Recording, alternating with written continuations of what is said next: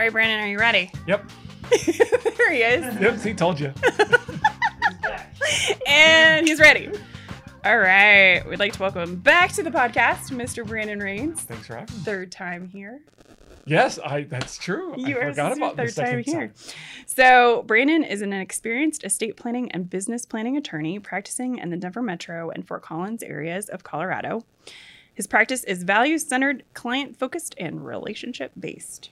Thank you for coming again. Thanks for letting me on again. You can come anytime. Okay. Okay, anytime. All right, so since we've already asked you the first job question, we're going to ask you, what is your pet peeve? Yeah, so I'm glad I actually saw that question when I looked at your and I was like, oh dear, what is my pet peeve? You're not supposed to look. Yeah. Pet peeve. I would say probably the thing that came to my mind is complete irrationality. That sounds really judgmental, and that probably doesn't sound very nice, but you asked the question. So give us an example.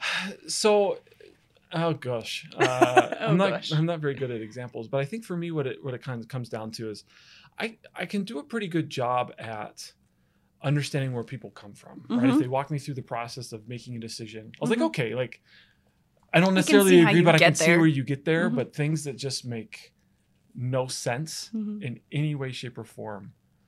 It's probably not quite a pet peeve, but that's the best answer I can give, right? There needs to be some basis. A to B to C, not, if you're trying to get to D, A plus B plus C equals D, rather than like A and then F. Like that. I struggle with that a little bit. Well, and it's got to make some sense. If it doesn't make any sense, then I struggle with that. Well, and it's really interesting because people make decisions based on their life experiences, right? Or like what they were taught. And like, there's just so many things that come into decision making that it's hard sometimes to be like, how did A plus F equal Z? Yeah. But to them, it makes sense, right? Lots of times. And so that's a good thing about being an attorney is it gives me an excuse to be nosy and not feel bad about it. It's a good thing about being a CPA. I ask a lot of questions. I'm like, tell me your life story. Tell me what's happening with this thing that you probably don't want to talk about, but you should probably tell me anyway so I understand why. Totally. Exactly. And so if it is like A plus F gets us to D, I'm like, okay, help me figure this out. So I dive in pretty deep. And if it still makes no sense, then I just don't know what to do with it. Okay, we're just going to put that one flesh away. that out a little. We flesh it out a little bit. What is F? What does that look like? And then if it still just makes no sense, then I just have to chalk it up and say, I'm just not going to be able to understand this. Okay, so how about we replace F with B? How does that feel? How does that feel to you? That's right. Yep. Okay. But but emotional decision making is okay too, right? I'm not trying to say just needs to make sense, right? If F is an emotional component, that's okay, right? That's a valid data point. It's just has to connect somehow. I love that. We went totally down that rabbit hole of pet peeves. Yeah. So last time you were here, we kind of just did some overview of how you work with clients and, kind of what estate planning is. So I'm going to ask some more technical questions today because I need to know more about estate planning. And then I'm sure our audience does because people say estate planning and they're like, what does that really mean? Sure. So what are the components of a robust estate plan? Great question. So defining terms first. So what is an estate plan? Right? Sometimes people don't think to ask that, but then when we dive in, they'll ask questions that kind of show that they didn't quite grasp what an estate plan is. Right? Yeah. So an estate plan is a legal way to protect and pass on assets. Okay. Right. So legal, financial assets. There's two main parts of an estate plan. There's what I call incapacity planning, which is when you're alive, but mentally unable to make decisions for yourself. And then there's what I call passing away planning or death planning. Okay. So incapacity planning, there's 4 main documents and they all do different things. Well, 4 legal documents, I should say. There's financial power of attorney, which says if you're, again, alive, but mentally unable to make financial decisions for yourself, who can make those decisions for you and what kind of decisions can they make?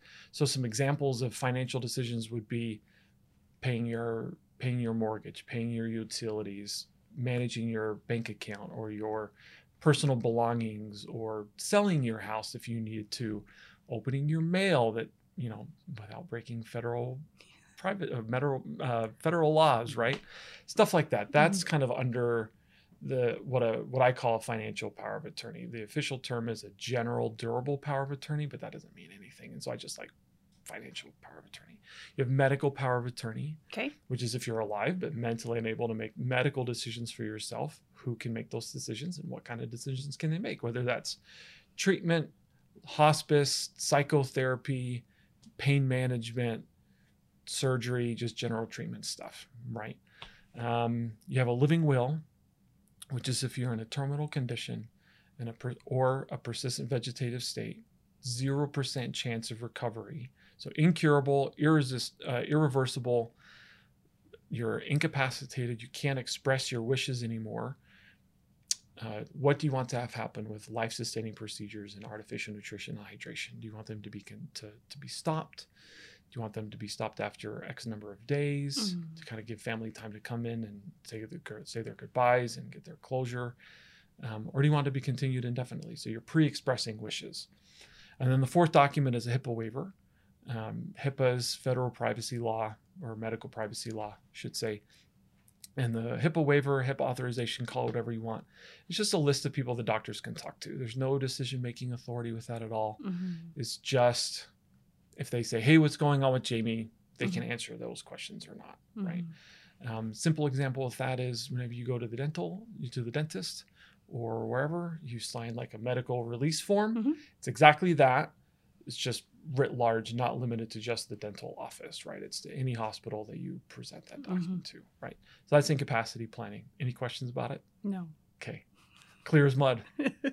Awesome. No. I think that's helpful because we say estate planning all the time, and it's like, what does that mean? Yeah.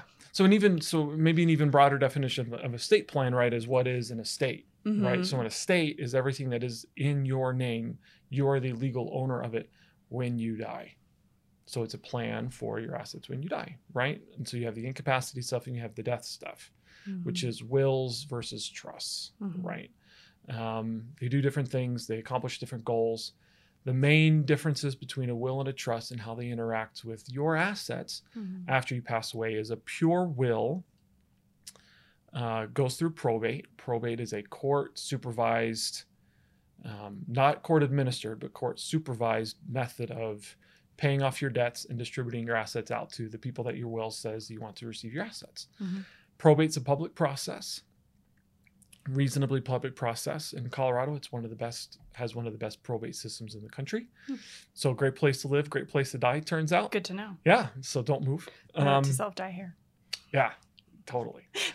And then a pure will distributes out all of your assets in one lump sum distribution. I think just all at once. So at the very end of probate process, after all your debts have been paid and all that stuff, basically it's oversimplifying it, but if you just sold everything, turned it into cash, and you would write a check for everyone's portion, and they would just take it to the bank and deposit, and you're done.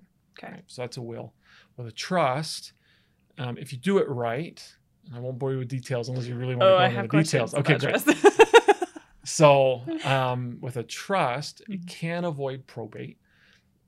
Avoiding probate in Colorado is, again, not a big deal. And probably not a huge goal a lot of the time. Not really. I mean, sometimes people come in and it's a big goal for them, but it doesn't really need to be. For trust as a probate avoidance technique. In Colorado. It's not, in Colorado, not that big of a deal. Now, if you own real estate outside of Colorado, big deal.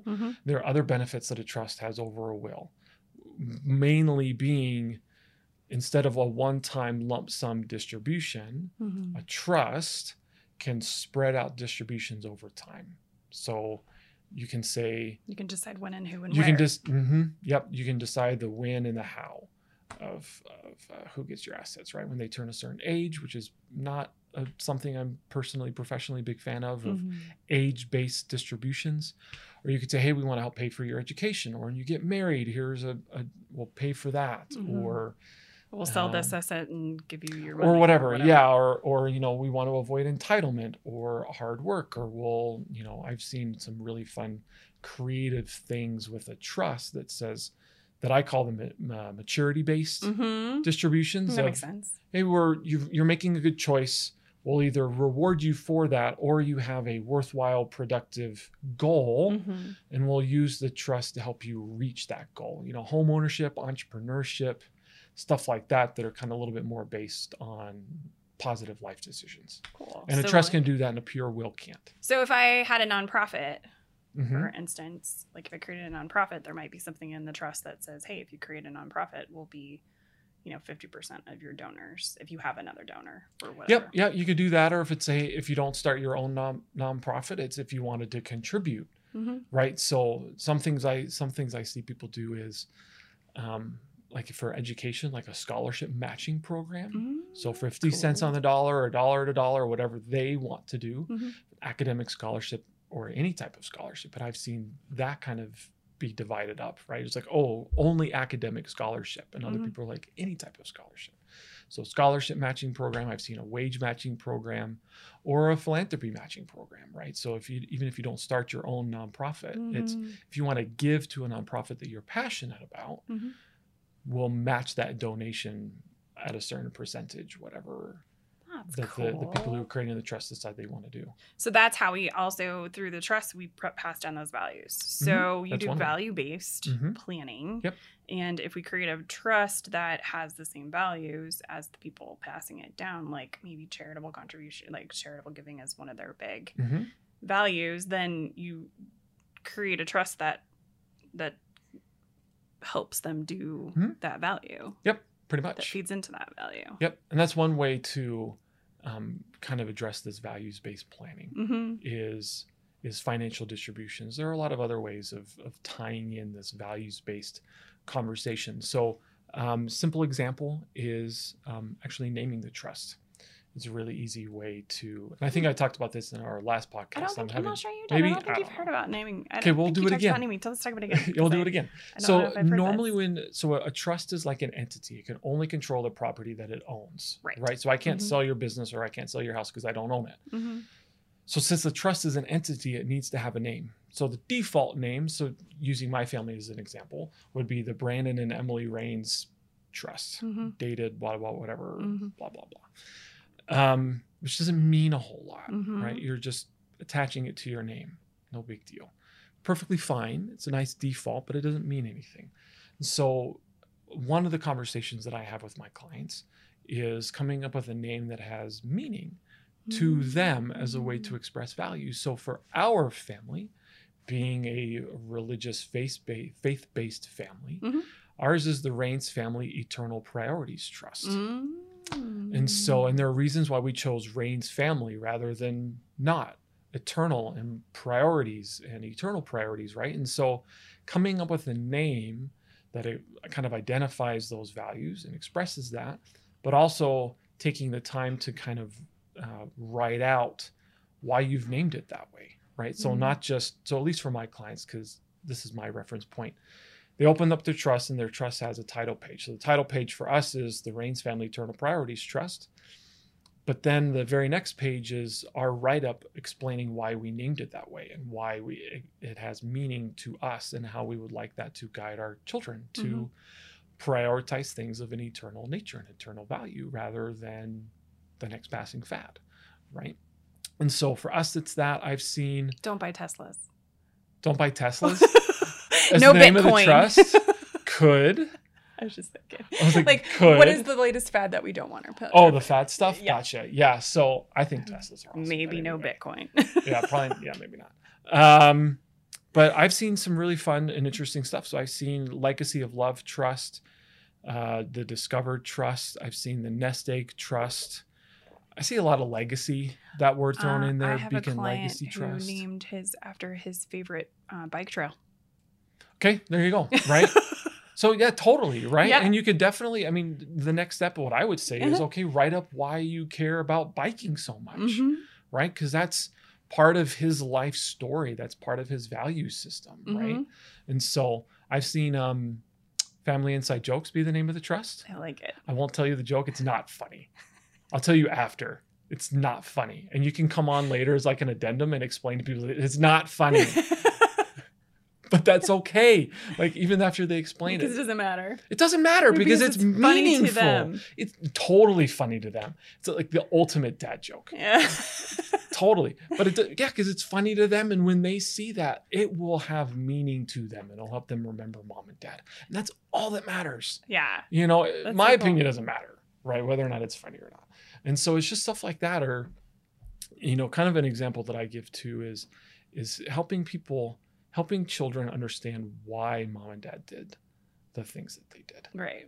Because it's one of the biggest issues of estate planning is actually the estate administration side of things. So after my clients are gone, the trust is truly meaningful and truly important. A lot of people talk about how an estate plan is like the last letter from parents to children. Mm-hmm. Legal passing on of financial assets. That's seriously the last letter that kids get from their parents. And so I've heard stories. I mean, I haven't seen this with my clients yet, fortunately, but I've heard a lot of attorneys, they'll have children and grandchildren come up to them and say, did mom and dad or grandma and grandpa write about me in their trust? Did they say something about me in there? Mm-hmm. Like wanting that emotional closure that can come with being remembered in this all important document. But it's just like, this is how the who gets what, when, and how, right? And the example that lots of times I give people is if you have a couple, it doesn't matter how much money they have, $500,000, million, 10 million. They have two kids. One's a doctor and one's a drug addict. Very different life situations, but there are estate planning reasons, legal transfer of financial assets reasons to treat them exactly 100% the same. Like I wouldn't blink an eye. And I don't think any other estate planning attorney would blink an eye at this strategy that I have in my mind that I'm not trying to bore you with details with, but it's maximizing asset protection, right? 100% valid reasons to treat them exactly the same. But how do you think the doctor will feel when they read through the trust after mom and dad are gone and they find out that they're being treated exactly the same as their drug addict sibling? Without any explanation. No, like this is how you're getting it. Yeah, did mom and dad not trust me? Surely they trust me more than my ne'er-do-well sibling, but apparently not. And so you get ne'er-do-well. Right? I love that I need to use that more often. I'm glad that you finally, no one else calls me out on that. Thank you. I think. But it can cause self-confidence issues, self-image issues. It can cause bitterness towards mom and dad, which they're gone. So they're going to take it out on their sibling lots of times, right? And so that's going to potentially destroy a relationship that if there was one even anymore, right? Because you have this high achieving and struggling sibling dynamic. Or whoever's executing the or trust. whatever, right? Yeah. And then they have to be told no by the trustee, depending on how this has been, structured and stuff like that. It just causes a lot of emotional issues, potentially financial. So take a step back. So there's studies that have shown that have been over since the 1980s, they've asked descendants, has your inheritance been a blessing or a burden in your life? And about 80% of them say that it's been a burden. Emotional, physical, financial, relational, crazy, emotional and mental burden, right? I repeated one of those, but that's okay. It's like winning the lottery. Totally. Well, whatever percentage of lottery winners declare bankruptcy, right? It's not a huge percentage. Yeah, it's a burden in disguise. I don't know the actual statistic, but it's a lot. Ginormous. And so just in this little example, it kind of highlights that, right? And then that the drug addict sibling they're going to come out of that of, okay, well, now I know mom and dad didn't trust me, but they might even start asking questions whether or not mom and dad loved them, right? Because there wasn't an explanation why. Now you take value-centered planning, purposeful planning, and you inject a conversation about the why, right? So normal estate plan, who gets what, when and how. You throw in a why, right? And so you put in the trust or you put in a letter, however you decide to do it. They're talking to their doctor child, and they're like, okay, we do love you, we do trust you, but they say you're in a highly litigated, highly sued profession as a doctor. We have essentially designed this trust in such a way that if you ever are sued, declare bankruptcy, get divorced, any of these outside influences coming in and trying to get your inheritance, we designed it in such a way that they can't get to that inheritance. And so no matter what happens, you will always have a safety net to fall back on. Even if you lose everything else, you will always have what we've given you. Mm-hmm. And all of those issues are immediately gone. Right. Just because simply they understand why mom and dad are doing that what they did. did. Thought it through. And that they thought it through and there was reasoning, right? A plus B plus C plus D, right? Right. And so, and they can grab on and it's like, okay, good. Mm-hmm. Right. And that drug addict sibling, child, we do love you. You struggled. We know you struggled. We've designed this in such a way to help protect you. We're going to, pay for treatment if that's ever needed. Mm-hmm. But we've designed it in such a way to protect you now. And when you start to get over this, because we know you will, Mm-hmm. it'll be there to help you take those positive steps forward. And next thing you know, this trust, instead of exacerbating pre-existing issues, could actually become or within themselves, Mm-hmm. right? Especially with this drug addict sibling. It can actually become a light in dark places when they read written down that they'll never be able to forget. They can always go back and read, no matter how tough life gets, is mom and dad loved me. Yeah. And they had confidence in me that I can get over that. And that could be that light in dark places when they most need it. Yeah. So yeah, it's fun and exhilarating, So cool. just possible stuff that's beyond the normal. This is how much you're getting, and this is when you're getting a conversation, right? It's much more than that. That's really cool. All right. Where am I? You're just stunned. I know. Well, no, it was just so good. And I need to ask a next question. That's good. Okay. So we talk about trusts and there's different types of trusts. Yep. So I'm going to just continue to ask technical questions. Okay. Can you just give us a simple overview of each type of trust? How much time do you have? Just quick. Just Okay. do it quickly. Okay. So the two main ones That's fine. that people need to worry about Mm-hmm. is a revocable living trust. Mm-hmm. When we say trusts, that's the vast majority. When people say, hey, do you have a will or a trust? They say a trust, that's what they're talking about, right? So revocable. Revocable living trust. Revocable meaning you can revoke it, modify Change it, it. amend it, change it. As long as you're alive and as long as you're sane, you can change it. Mm-hmm. Living means it becomes income. You've created it while you're living. Okay. The other main trust is called a testamentary trust. That is after you've passed away, Mm-hmm. you've created a will, and in the will language, you have a trust in it. And so it's a trust that's created when you die, as opposed to living. Okay. So revocable living trust, while you're alive, you Mhm. sign it, it exists, just springs into life. Testamentary is created by the will after you die. So what happens to a living revocable trust when you die?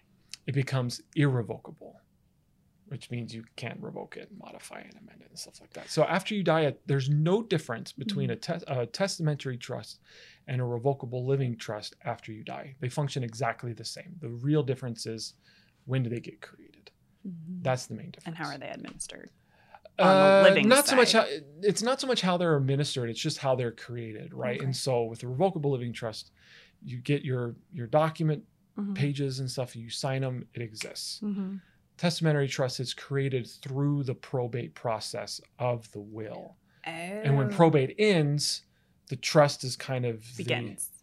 Essentially. It's the vehicle. Yeah, basically, It's right? The vehicle to Yep. So the dole will, out the will. Mhm, so the will makes the testamentary trust receive everything, and it goes into that testamentary trust. Mhm.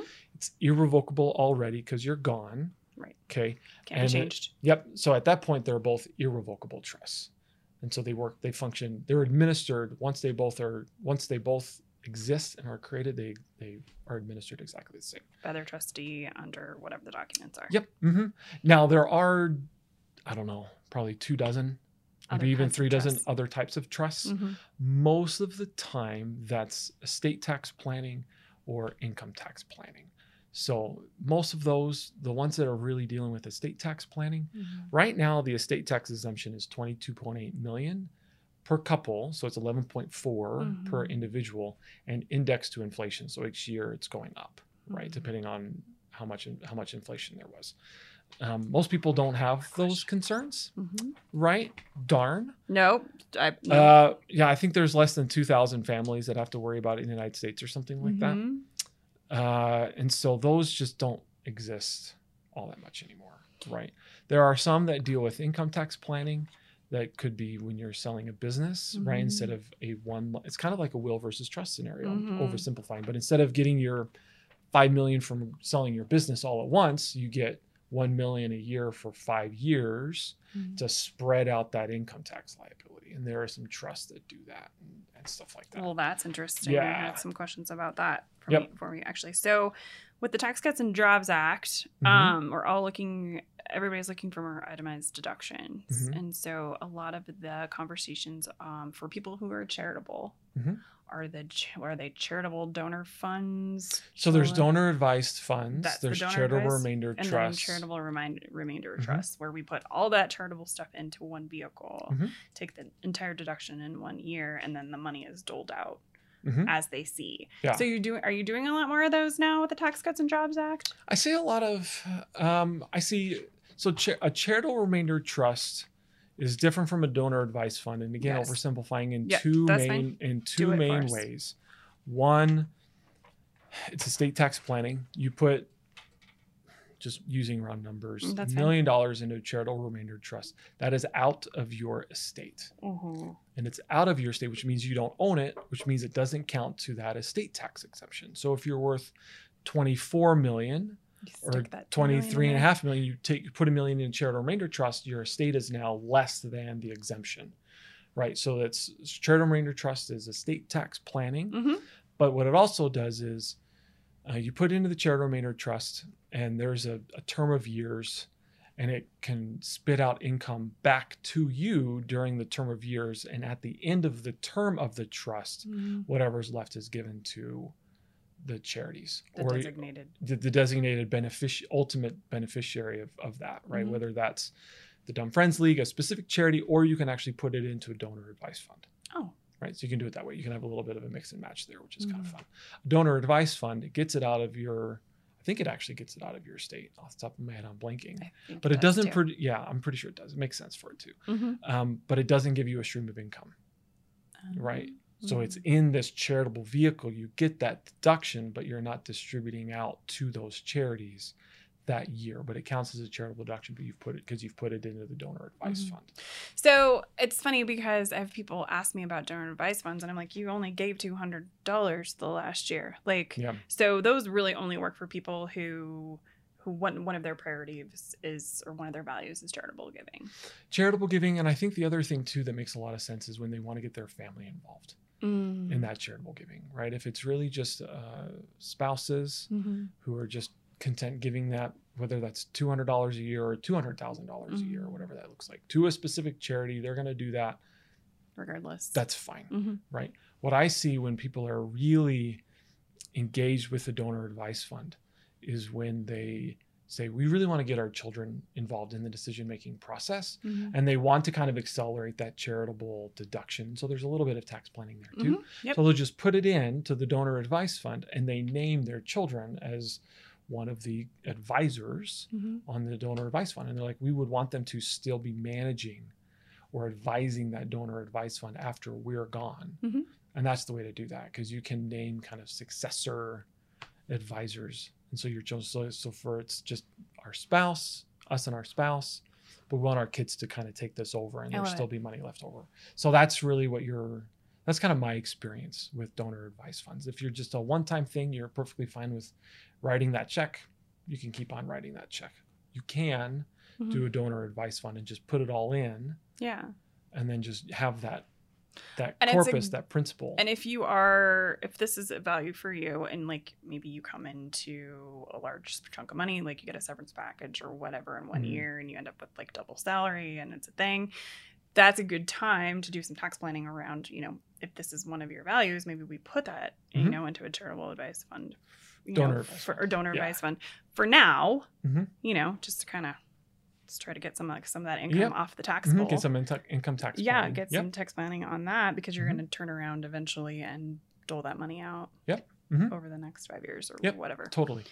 And that's one of the great things about this. So there's kind of two parts of values-centered planning or purposeful planning. One is expressing your values, which can be naming your trust. The other part is, how do you get your children engaged with those values? Right. And that's the great thing about a donor advice fund, right? It's one thing to say, hey, we care about philanthropy, but if they're not engaging with it and living it in their own lives, there might be a gap there that's not bridged of, hey, mom and dad cared about this, but I don't care about this, right? But if you get them engaged and helping them be part of that process of deciding what charities are we going to be giving to this year? How much? What's important to us? What's important to us, right? And helping them do that research and create a little presentation to the family and helping make those decisions. And then go back and maybe they're the ones delivering that check or saying, hey, we should give of our time also. And giving of their time and their money, and then maybe asking those charities that they've given to come back and say, this is what we've done with this money, or this is the benefit. And then the kids are involved in the decision-making process. They're involved in the giving, and they also can see the benefit from it. And that can really help them because they're engaging with those values, incorporating and internalizing those values becomes theirs as well. I love it. So we're all over the place. I feel like I'm talking a lot. I know. Is this a good thing? Or This is awesome. Okay. Versus you're much more talkative than this normally, Jamie. I know. I'm trying, but you're doing a great job. So you're just letting an attorney talk about themselves. I know. I love it. It's fun. It's dangerous. And well, the good thing is that this is all stuff I touch sometimes, but I don't have, full disclosure, I don't have a full understanding of how this works because I haven't been through the process. Sure. And I don't see it that often. Sure. Right. And I don't administer it or create documents or do the thing. So it's actually really nice to have you kind of explain how some of this stuff works because then I can also help clients understand their needs. Sure.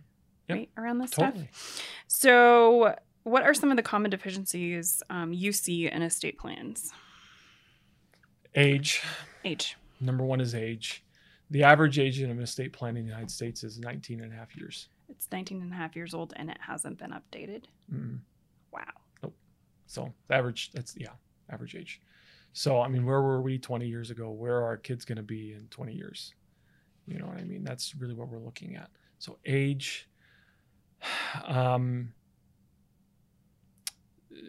of touching on age. So building off of that is, there new assets have been created in the last 20 years. Digital assets of Facebook and LinkedIn and usernames and passwords and stuff like that. Websites and brands and all the things. Photo albums up in the cloud and Etsy and Pinterest and all that fun stuff.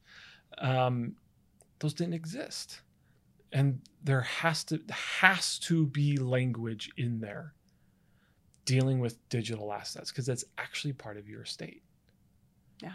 And federal privacy laws and the private service providers, Facebook and stuff like that, they don't have to communicate, talk with, work with, collaborate with any of your normal personal representative or your trustee if there's not language in there, right? Saying they have the authority to deal with digital assets. And even then it's kind of murky.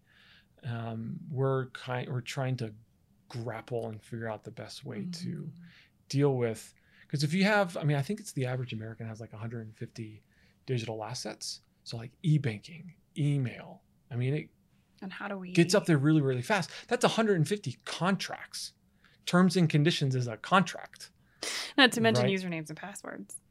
Not to mention, right? And so really what we're trying to grasp with is, one, to be perfectly honest, because we're paid to be paranoid, but we're also paranoid, is how do we protect our tushes as attorneys and malpractice? Yeah. Of what do we do with helping to facilitate products and services that can help integrate integrate's a fair word. Integrate dealing with all these 150 contract relationships that clients have. Wow. How do you bridge that gap? And then there are companies that are kind of starting up and saying, or have been around for maybe 5 years, that say, hey, we have the secret sauce or whatever that is to be able to help that, to bridge that gap post-death so that the personal representative or the executor or the trustee has the ability to come in here and do what you want to do. Do what you want to have happen. Do you want your Facebook shut down? Do you want it to be memorialized? Do you want this and that and the other, right? How do you deal with that? And so that's an issue with age. That's huge. Just see missing language that really has to be in there. And it's not just digital asset stuff. There's a lot of stuff that is just, the laws become more sophisticated, not just our practice, but the laws have become more sophisticated, right? The codes are breeding like rabbits. They need right? to stop doing that. And so, and it just creates more red tape and plans just more complexity. Just plans that are 10, 20 years old just aren't keeping up with that. Right. Right. And they're so much has changed. Tax inefficient. Yeah. I mean, on my end, I'd be like, this is completely tax inefficient because the laws have changed twice since then. Yeah, totally. I mean, there's so many. I mean, I've had an interesting run of clients this year where I was like, look, your estate plan's 10 years old. You have really more advanced estate tax planning than you need to. Let's simplify this because we don't need to worry about it. Because they were planning from when the estate tax exemption was $2 million rather than $22 million. I mean, you just had to own a house and have a life insurance policy to have estate tax planning. Wow. 10, 20 years ago. So a lot of it comes around age. I would say age, lack of sophistication, very transactional, right? Of who gets what, when, and how. But no why. Yeah, legal protection, legal passing on of assets, of deficiencies. Probably another big one that I see is lack of. Let's a little bit of a soapbox here, but lack of contingency planning. So a lot of what estate planning, what I've seen, a lot of estate plans have, is just a plan A, planning for what life looks like for your family today. Now, my mind comes back to, okay, well, what happens if? Let's pick on you, Jamie. Let's say you and your husband die 10 years from now. Your kids are adults, right? Or pretty close. 19, yeah. Yeah, 21, 19. So they're adults, right? Mm-hmm. So what happens if a year after both of you are gone, one of them gets in a car accident and they need to be on government aid for the rest of their life, whether that's SSI or SSDI or Medicaid or whatever. And you've designed this beautiful trust and it disqualifies them from government aid. We can't fix that. It's too late. Unless you put in language that it's what I call a standby special needs trust. What that means is if something like that happens, we have language in the trust that's standing by that says that their inheritance can be turned into a special needs trust. And what a special needs trust is designed to do is allow people to receive the benefit of their trust or their inheritance in such a way that it doesn't disqualify them from government aid. And so that's a contingency plan, right? That you hope you never need. But if you do ever need it, you're grateful that you have it. We can't predict the future. Can't predict if we don't have a plan B. Exactly. Or C or D. Yep. And so that's one that I always put in my plans. Another one is what I call like a court replacement option. So if there's any type of dispute, large or small, about what a trust says or what it's supposed to do, or is the trustee stealing from the trust or whatever, you have to go to a judge normally. Judges are great. Judges are awesome. It just takes forever to do that. It's inefficient. It's expensive because multiple attorneys, and lots of times it's public. And so there's other language. It's called a trust protector that is comes in before a judge, and they can handle those disputes privately, more efficiently, and more cost effectively. It's like an arbitration clause. Essentially. Kind of. Essentially. Oversimplifying as usual, but basically. Well, yeah. But so that helps. I think people who have ever seen an arbitration clause that basically says we're going to try to make sure we can do it privately. We can make this a private conversation, or, we can resolve this privately before we take it somewhere else. Yep, exactly. Yep. So, and another contingency plan that, I mean, these are ones that I'm not trying to be too salesy, but these are the ones that I put in all of my stuff. What's important? So another one is, again, picking on you. Pick on me all the time. That's fine. Okay. So let's say something happens to you in a year, right? And you pass away. Husband gets remarried. How do we two things? How do we protect your marital assets from the new spouse, right? And how do we protect your mutual children from being disinherited, right? Because a normal estate plan, it's a huge one. The surviving spouse, at least what I normally see, the surviving spouse can change the estate plan after the deceased spouse, after the other spouse has passed away. So they can either purposefully or accidentally be manipulated or make that proactive decision of changing everything. And so children, there's the possibility and the risk there that they might be disinherited in favor of something or someone else, right? Or if the surviving spouse gets remarried and there's a new spouse, they spend all of it, of your marital assets, right? And so creating a specific type of sub-trust, right? So you have your main revocable living trust, right? When one of you passes away, it creates a special kind of trust that protects children from disinheritance and remarriage. So it just creates, from that revocable trust, it kind of creates a mini irrevocable trust, kind of. Does that make sense? Yeah. So yep. So it like makes in it my mind. Exactly. No, it's like irrevocable. There's like two little irrevocables if one person dies and the other doesn't. So if you both don't go down in a fiery crash, which is what on the way back which from is what Mexico, happens. Then it happens most of the time, right? Most couples don't die at the same time. Right. And so there is the possibility of remarriage and changing of the estate plan, right? So when the first spouse passes away, that estate plan is set in stone. And the surviving spouse can't change it. So the kids, that the money will go to kids when both of you are gone. It's not going to be diverted to someplace else, right? And if he tries to replace you with some person who's not as cool as you, well, that's like impossible. So totally. You don't have to worry about him, giving all of that money to that person, right? So there are some restrictions kind of put in place and stuff. That's like really cool. So contingency planning. So I'm trying to see what we haven't answered yet. So because we have a lot of business owner listeners, and we are also business owners. Yeah. How do businesses fit into estate plan? So I would just kind of say like a Venn diagram in a lot of ways, right? Yeah, there's a lot of overlap, like right? Overlapping. Yeah. So if you want a business as part of your estate, I mean, that's a simple answer. Remember, because an estate is what assets you own that's in your name when you die. Yeah. Our businesses would be in our estate. So there needs to be some type of plan. Now there's a bunch of different ways that you can plan for that. You can have an operating agreement if it's an LLC, right? So an operating agreement is like the constitution for your company, right? And you can have a buy-sell agreement, or you can not have anything, right? So let's say I have a partner. Okay. Buy-sell agreements are an easy way to do it. Okay. So what a buy-sell agreement says is if you die, become disabled, or you become divorced, well, a good one. And you can add in a couple other things, right?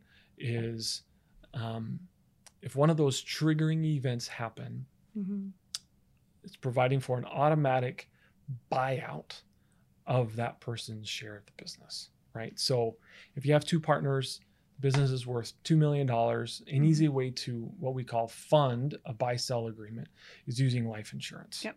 It's right? the most common way we do that. Yeah, most common.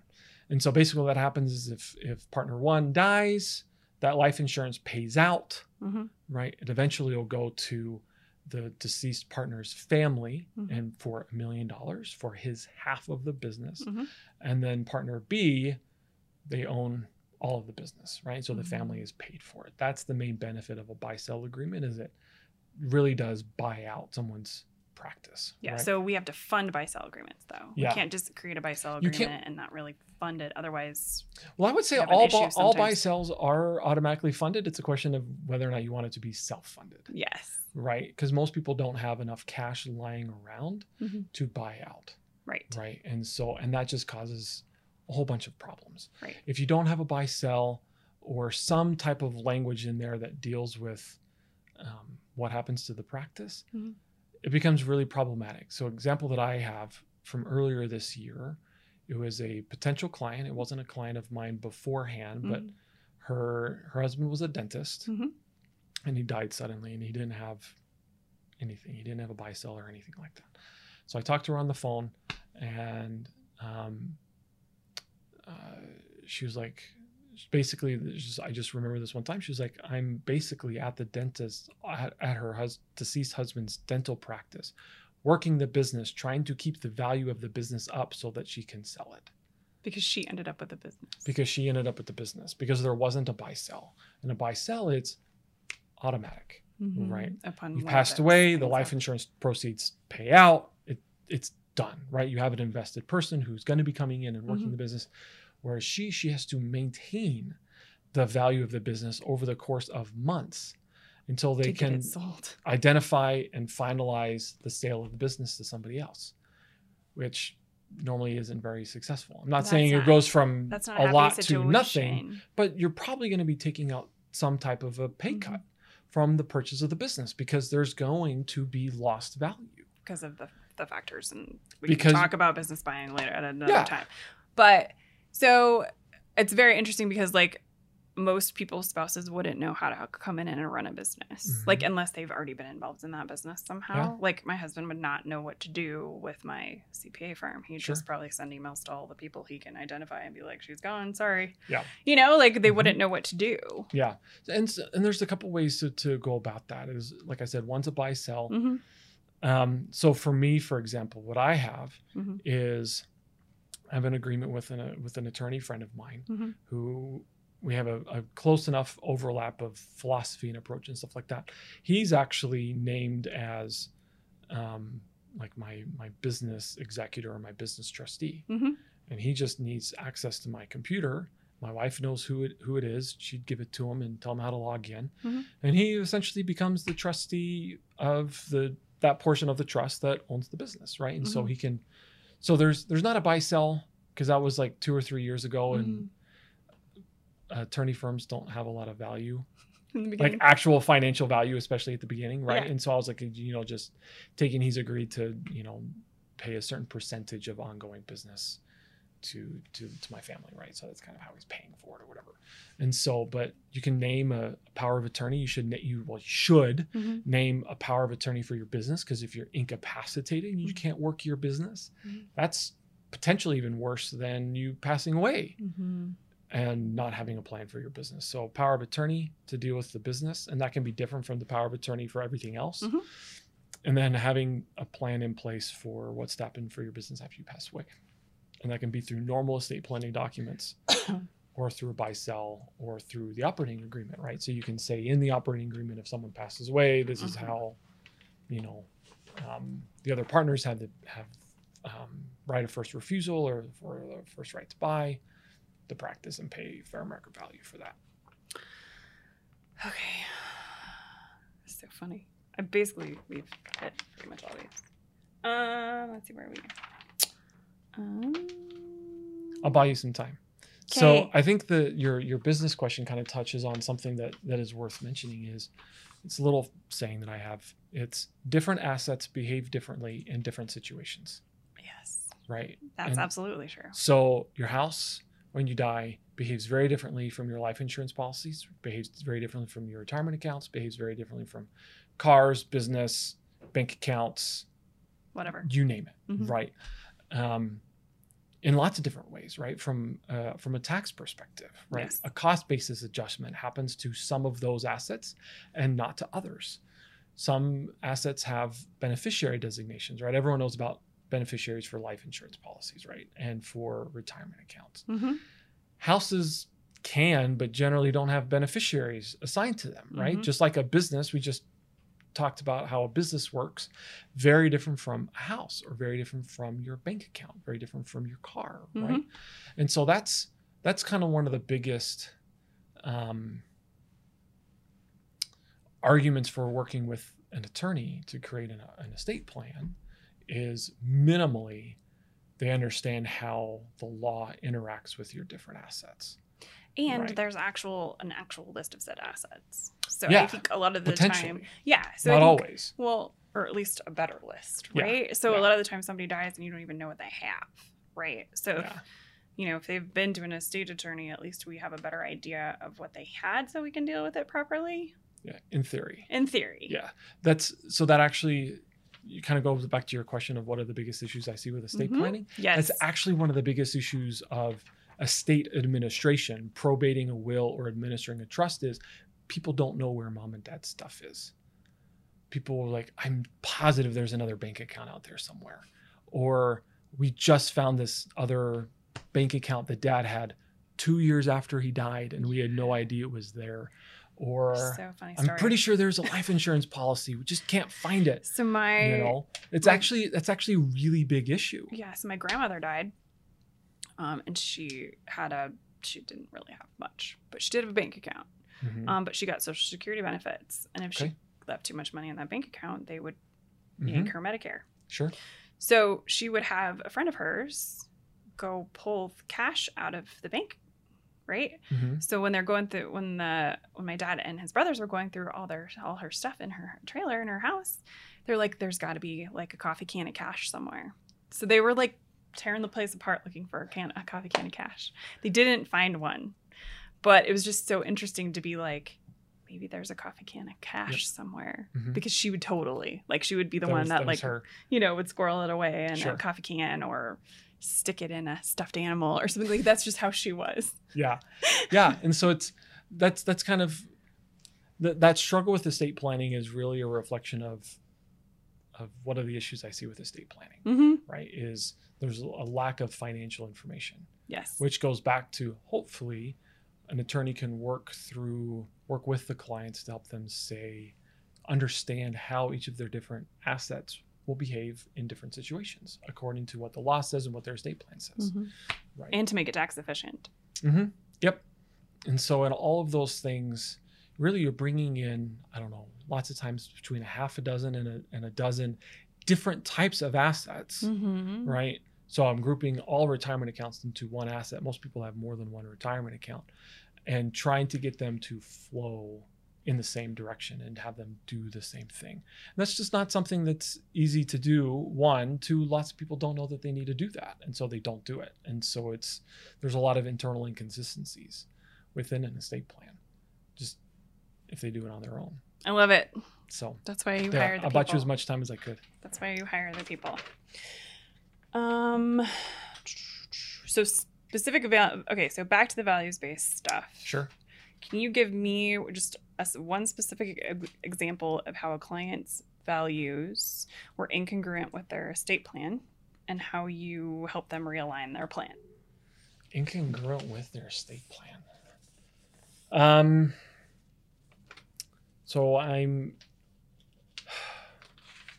That's a really good question. There's one that I was just going through just the other day.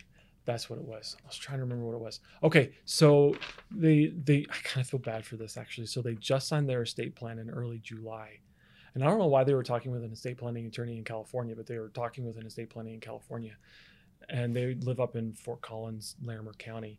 And she's like, I have a question about Colorado, this and that and the other, right? And so they wanted to give their son as much control as possible and protect it from outside creditors, right?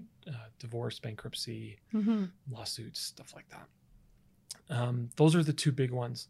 And I was looking through and I was like, not really, right? And so, because they gave him as much control as possible, but they were lacking with the protection.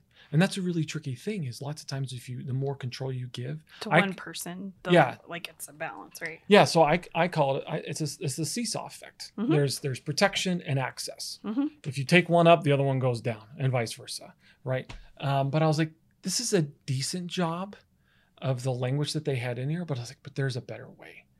Right. Because there's obviously not a trust issue. Confidence issue. I do that all the time. Not a revocable living trust issue. It's a confidence issue. Not a confidence issue in the son, but still wanting to protect. When you name, so there are a couple of different issues with this. Is one, she named the son as the administrator of the trust. We call that the trustee. So he's the trustee and the beneficiary. When you have your child be the trustee and the beneficiary, and there's like a lawsuit, then they can argue what's called the merger doctrine, where the trust and the child is merged, and they can argue that there's not really a legal difference between the two, which means it's 100% vulnerable to that lawsuit. And so I was like, okay, there's a better way to do this. What you can do is, because there's not a confidence issue, you keep him as trustee, but you bring in another trustee, and you can bifurcate their responsibilities. Well, you can do two things. You can have them be co-trustees, which means they have to come to agreement about every decision. And if there's a third person, you get protection because someone else can tell him no, which was lacking because there wasn't a third person.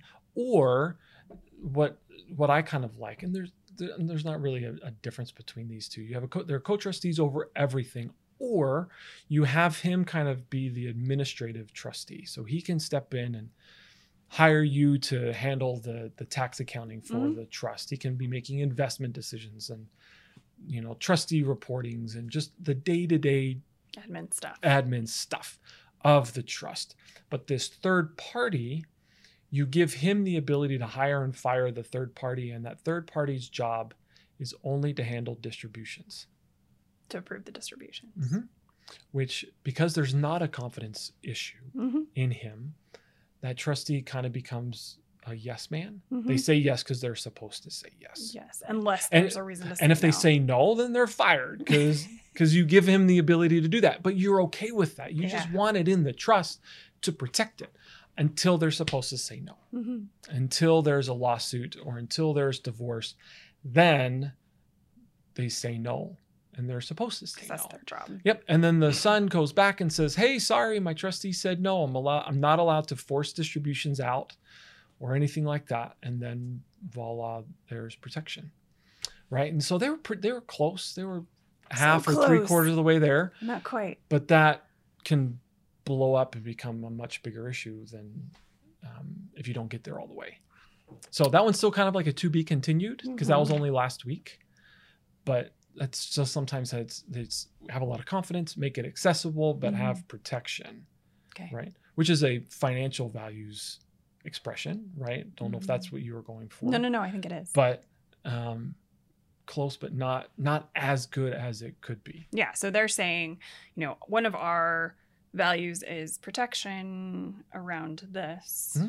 Yep. The trust. And one of our values is you being able to access it and use it in your life as well. So confidence in you, but also projection of the assets. From the world around you. Yeah, from the world around you. Exactly. So it just wasn't properly, those two values weren't properly taken care of at the same time. Yep. They were. Because they don't have to be incongruent. They can work together. They can. Yep. So normally, like I said, it's normally the seesaw dynamic. Yep. Makes sense. But if you bring in this third party, you can finagle that a little bit, right? And they just didn't do all the finagling to get there. I love it. It's just extra little things we don't think about. Yep. All right. So before I ask my last question, easiest way for people to find you. Website. All right. We'll link Easy it. way. We'll link it. We'll also link the other episodes Mr. Brandon has been in. Sure. Yep. And on the website, on the bottom of all of the pages, there's a message me thing. So you can just fill out the information, write the message, and it goes to my email. There's also a questionnaire about your trust deficiencies. I was going through that earlier today. Oh, yeah. Or your state deficiencies. So on the bottom of all those pages, of each of the main page and all the sub pages, there's a little green button. It says estate planning deficiencies checklist. It's really easy. It's, 15, 20 questions. Yeah, it seemed like a reasonable amount. Yeah, it's not terrible. It's not too many. Yeah. But it's also not like 2. Yeah. We're dealing with life. Maybe 10, 15 minutes of your time. Yeah, something like that. And you just circle yes, no, or I don't know to each of those questions. And the idea is if you say no or I don't know to any of those questions, then you have a potential weakness. If you say yes, you're good. Yeah. Right? And easy peasy. Yep. And so that's just a self-assessment. And they're not too complicated. No, it's not too complicated at all. I was going through it earlier when I was doing my questions because I hadn't seen that the last time I was there. I think it's newer on your website. Well, the website's redesign is probably easier to find this time. Yeah, it's definitely easier to find because there was a green button. So how did you, what emotions were you feeling when you I didn't go through the questions. You didn't go through the questions. I was just kind of scanning them because I was like, what can I ask Brandon? Okay. I thought you said that you were like answering. No, I didn't answer. Okay. What is the top thing that could blow up an estate plan if not planned for? The top thing that could blow up an estate plan if the estate plan's not planned for. Oh gosh. The first thing that came to my mind is that anything and everything. All the things, Jamie. All the things. Everything. No, the biggest thing is that could blow up an estate plan. Like if you don't have an estate plan at all, or if you have an estate plan but you didn't plan for. The top thing that could blow up a not well-prepared probably well-prepared estate plan. Like what do we see? What thing or what event generally would blow up a boilerplate estate plan? Yeah. So, man, I wish I knew that you were going to ask me that question. I would have had some good stats. That's why it's the last question. I know. But it's to make you think all the things. I know, but there's some really good stats that I don't know off the top of my head. That's okay. We can always add them later. But basically, there's this survey of people that they did of what are the biggest causes of loss of family wealth through the generations.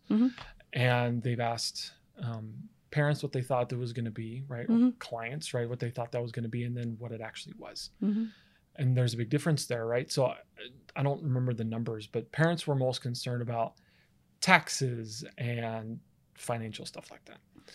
And I don't remember the percentage, but I want to say it's like 40% or 80%, just a very largest number by far is lack of communication and trust. It's the biggest thing that blows up an estate plan, because children don't know how much they're going to be getting until mom and dad are gone. And then all of a sudden mom and dad dying become a financial transaction, right? They're kind of blindsided of, hey, this is way more than I thought, or this is way less than I thought. They're not financially, it goes back to that lottery issue, right? And not all lottery winners are those $500 million lottery winners. There's a lot smaller ones too. People who, it's this, what is it called? The sudden wealth syndrome or something like that. People who are not adequately prepared. Windfall, whatever, something like that. People who are not prepared for a sudden influx of money that they haven't necessarily earned or ever seen before. And I mean that in a neutral term, not having earned, right? Whether that's inheritance or lottery, we're not saying deserved. We haven't worked for it. Yeah, we're not saying deserved. We're saying sudden money on our lap, just come in. Didn't see it coming. And they're not ready for it. They don't know how to plan and how to live their life of investing or this and that and the other. And so it's lack of communication and trust. Siblings don't communicate very well, especially if one's the trustee and the other ones aren't. People end up with different assets, right? So mom and dad's grandfather clock or their knickknacks. People lots of times fight over that stuff because those decisions weren't made beforehand. And communicated. Yeah. And so if anything, it's actually more the human element that can be planned for through purposeful planning. What, right? Humans blow up? Yeah. Right. Totally. Yeah. And so it's actually the human element that is, if you already have an estate plan, most estate plans reasonably do their job, right? Kind of what I said before, there's that survey, there's an 80% chance that an estate plan is going to be a burden. The money's getting there. The money getting there is not necessarily the problem. If it was, we would be sued for malpractice. Right. It's what happens after. It's what happens after. It's the impact that it's having. Money's a tool, right? Yeah. It's a neutral. It can be a positive impact or have a negative impact. And so people aren't thinking about what type of impact that money can have in people's lives, right? And they're just worried about the transfer of assets. They're worried about the transfer of assets, or they don't want their children to know how much they're worth, and so they don't talk about it. They don't talk about the plan, right? Even if you don't talk about the money, they're just like, well, I'm not going to tell you anything about what you're getting. And so they find out when it's all over, when mom and dad are gone, there's no context, there's no explanation, there's no any of that. There's why did such and such get dad's wedding ring, or why did they get their stuffed animal collection or whatever. It's so interesting. And so it's actually more with existing estate plans, it's actually the human element, which is why the purposeful planning is important to me, because you're addressing that human element. Now, non-existing estate plans, what blows that up is actually life also, now that I think about it. And that is, if you don't have an estate plan, your state has an estate plan for you. There are default laws of where things go, right? If your goals are different from what the default law says, tough luck, right? So if you have a drug addict child, or you have a special needs child and you want them to be getting more than everybody else, or you need it to go into a special needs trust or anything like that. Or if you wanted to be spreading it out over time rather than one lump sum distribution, stuff like that, that can blow it up because it's not playing out how you wanted it to. Sometimes very much so, not just from an objective, individualized perspective, having a negative impact, but just straight up from an objective perspective. Like anyone could look at that and say, that's a bad idea. Yeah. Right. For whatever reason. But right? just because you just get what you get. Yeah. Because you didn't. Yeah, exactly. Because you didn't do any planning. There's nothing there. It's individualized. I personally don't have a problem with those laws. I think that the legislatures across the country do the best that they can. Doing what they can. Because it's state-based, right? As I say, across the country. They're doing the best they can, but they're trying to decide what do the majority of Coloradans, what would they want to have happen with this? Well, fine and dandy. But the thing is that people's estate plans are on an individual family level rather than the majority of the millions of people who live in Colorado level. Yeah. And it just lots of times just doesn't line up with what people would actually want to have happen. So it's that communication piece. Communication is the big one. So it's really, I'm just going to go back to when my grandma died. She had said. Is there a question after this? No, there's no question. I'm just going to tell a story and then we'll be done. Okay. My grandma had always, the only thing she said about her stuff was that I would get the Hope Chest. Jamie gets the Hope Chest. Jamie gets the Hope Chest. Yep. Jamie gets the Hope Chest. And I don't know why she picked me in that item, but that's the only thing she had communicated with anybody. So my dad called me. He's like, you get the Hope Chest. You got to come get it. Okay. Right? Mm-hmm. And so the brothers, because there's 3 of them, mm-hmm. they basically just your dad and aunts, my dad and uncles, and his 2 brothers. Yep. There's one older and one younger. Got it. If that matters. They just divvied out everything else. Mm-hmm. And Yep. one of my cousins got a ring that I would have liked to have, but then I got their wedding ring, my grandma's wedding ring. So I was like, can't complain too. Yeah, well, I'm not going to complain because it wasn't my job. Sure. Like if I had done it, I would have gotten what I wanted, Yep. right? Mm-hmm. But it wasn't in anybody's job but the boys to do it, Mm-hmm. and they did it in cooperation, and they basically just handled it, Yeah. which is rare. Mm-hmm. She didn't have a whole lot of assets, so I Sure. think that's part of it. Yeah. And the other part of it is the boys just went through and just Decide on their own. just decided, Mm-hmm. which I think rarely happens in such a congenial way. Yeah. I mean, there wasn't much. Yeah. It just depends on how much people care. Yeah, about that stuff. yeah. And they don't. Yeah. Like they Lots both, of all times. 3 of them are just kind of like, Yeah. whatever, Yeah. I'll take what I can get, or, Mhm. I'll take, maybe this thing is more important to you and that's fine and whatever. Yep. So they actually had the ability to do that. But in any other time anybody else has died in my family, I've never seen something congenial happen like that quick. Like Yep. they literally did it in 3 days and they're Mhm. just like, Done. Yep. stuff, bank account, and Yep. done. Mm-hmm. But most of us don't have that little stuff though also. Yeah. Yeah. I So think she had like a bank account and very her simple. stuff, you know. Mm-hmm. And then, so an opposite example of that is, so my parents-in-law, Mm-hmm. they went to China for a year to teach English at university. And before they left, my father-in-law sent an email out to all of his kids, Mhm. all 6 of them, and said, hey, just in case something happens, what of our stuff do people want? So he actually, and this is part of a normal estate plan, but this was an impetus for him to actually do it. He said, okay, this is all the list of all of our stuff that I can think of. Mm-hmm. Say what you want. And if there's something in here that's something that's not in here that you're interested, put it in, right? And so he actually went through and people decided what it was that they wanted, right? Mm-hmm. He did that with his books and all that stuff. And if there were conflicts, if more than one person wanted something, that they would kind of talk it through and make decisions and stuff like that. And then he went around and put it into his estate plan. And that's a way to encourage the congeniality, because it's planning, it's proactive rather than, as positive as was for your family, that's still reactive. Yeah. Right. But this is proactive. People have already said what they're interested in. Mm-hmm. It's not emotionally it's codified charged, in the estate plan, and it's right? not emotionally charged. People are talking about it when they're happy, Yeah. right? And so that's, it's just good planning. Yeah. Good planning love that. prevents bad things. Well, lots of times. I love that. But then it Depending on the quality also of the plan. lets everybody know what everybody's getting, and Mhm. lets everybody say, hey, that thing is really kind of important to me. And the parents maybe didn't know that. Yeah. Right? Yep. Also for us, Emily really wants my parents' piano, or her parents' piano. Mhm. She literally did not check any other box She's just of like, anything I else. just want the She was piano. like, I just really want to make sure that they understand that is all that I would want, is the piano. I was like, well, your parents have some really nice paintings that I like. What about those? It's like, if you had to choose, Uh-huh. and I was like, okay, fine. Like, it's just piano. Right. And so that's just what she really cared about. Mhm. And That's what has meaning and value to yeah, her. that's a value expression, right? It's, I really want the piano. And so that's the only thing we're getting, but she and we are happy with that, because that's the one thing that we most wanted. And we're able to figure that out now, Mhm. rather than after they're gone, people are grieving, people are, It's they're emotionally charged. missing have mom and different dad. Feelings. Yep. Yeah. You're missing that mediator, Mm-hmm. right? That is parents and stuff like that. And so it makes it a lot easier when you do things when people are happy and alive. I love it. We're going to end there. Yeah, happy and alive.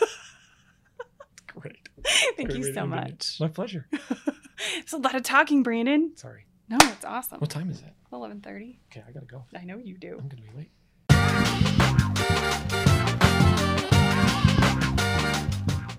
Hey y'all, thanks for listening. If you found this podcast to be inspiring, helpful, and entertaining, please like and subscribe. This helps us grow the community and reach more people. If you are interested in learning more about this episode's guest or accessing any of the books or other resources mentioned in this episode, be sure to check out the description box below. Until next time, be abundant.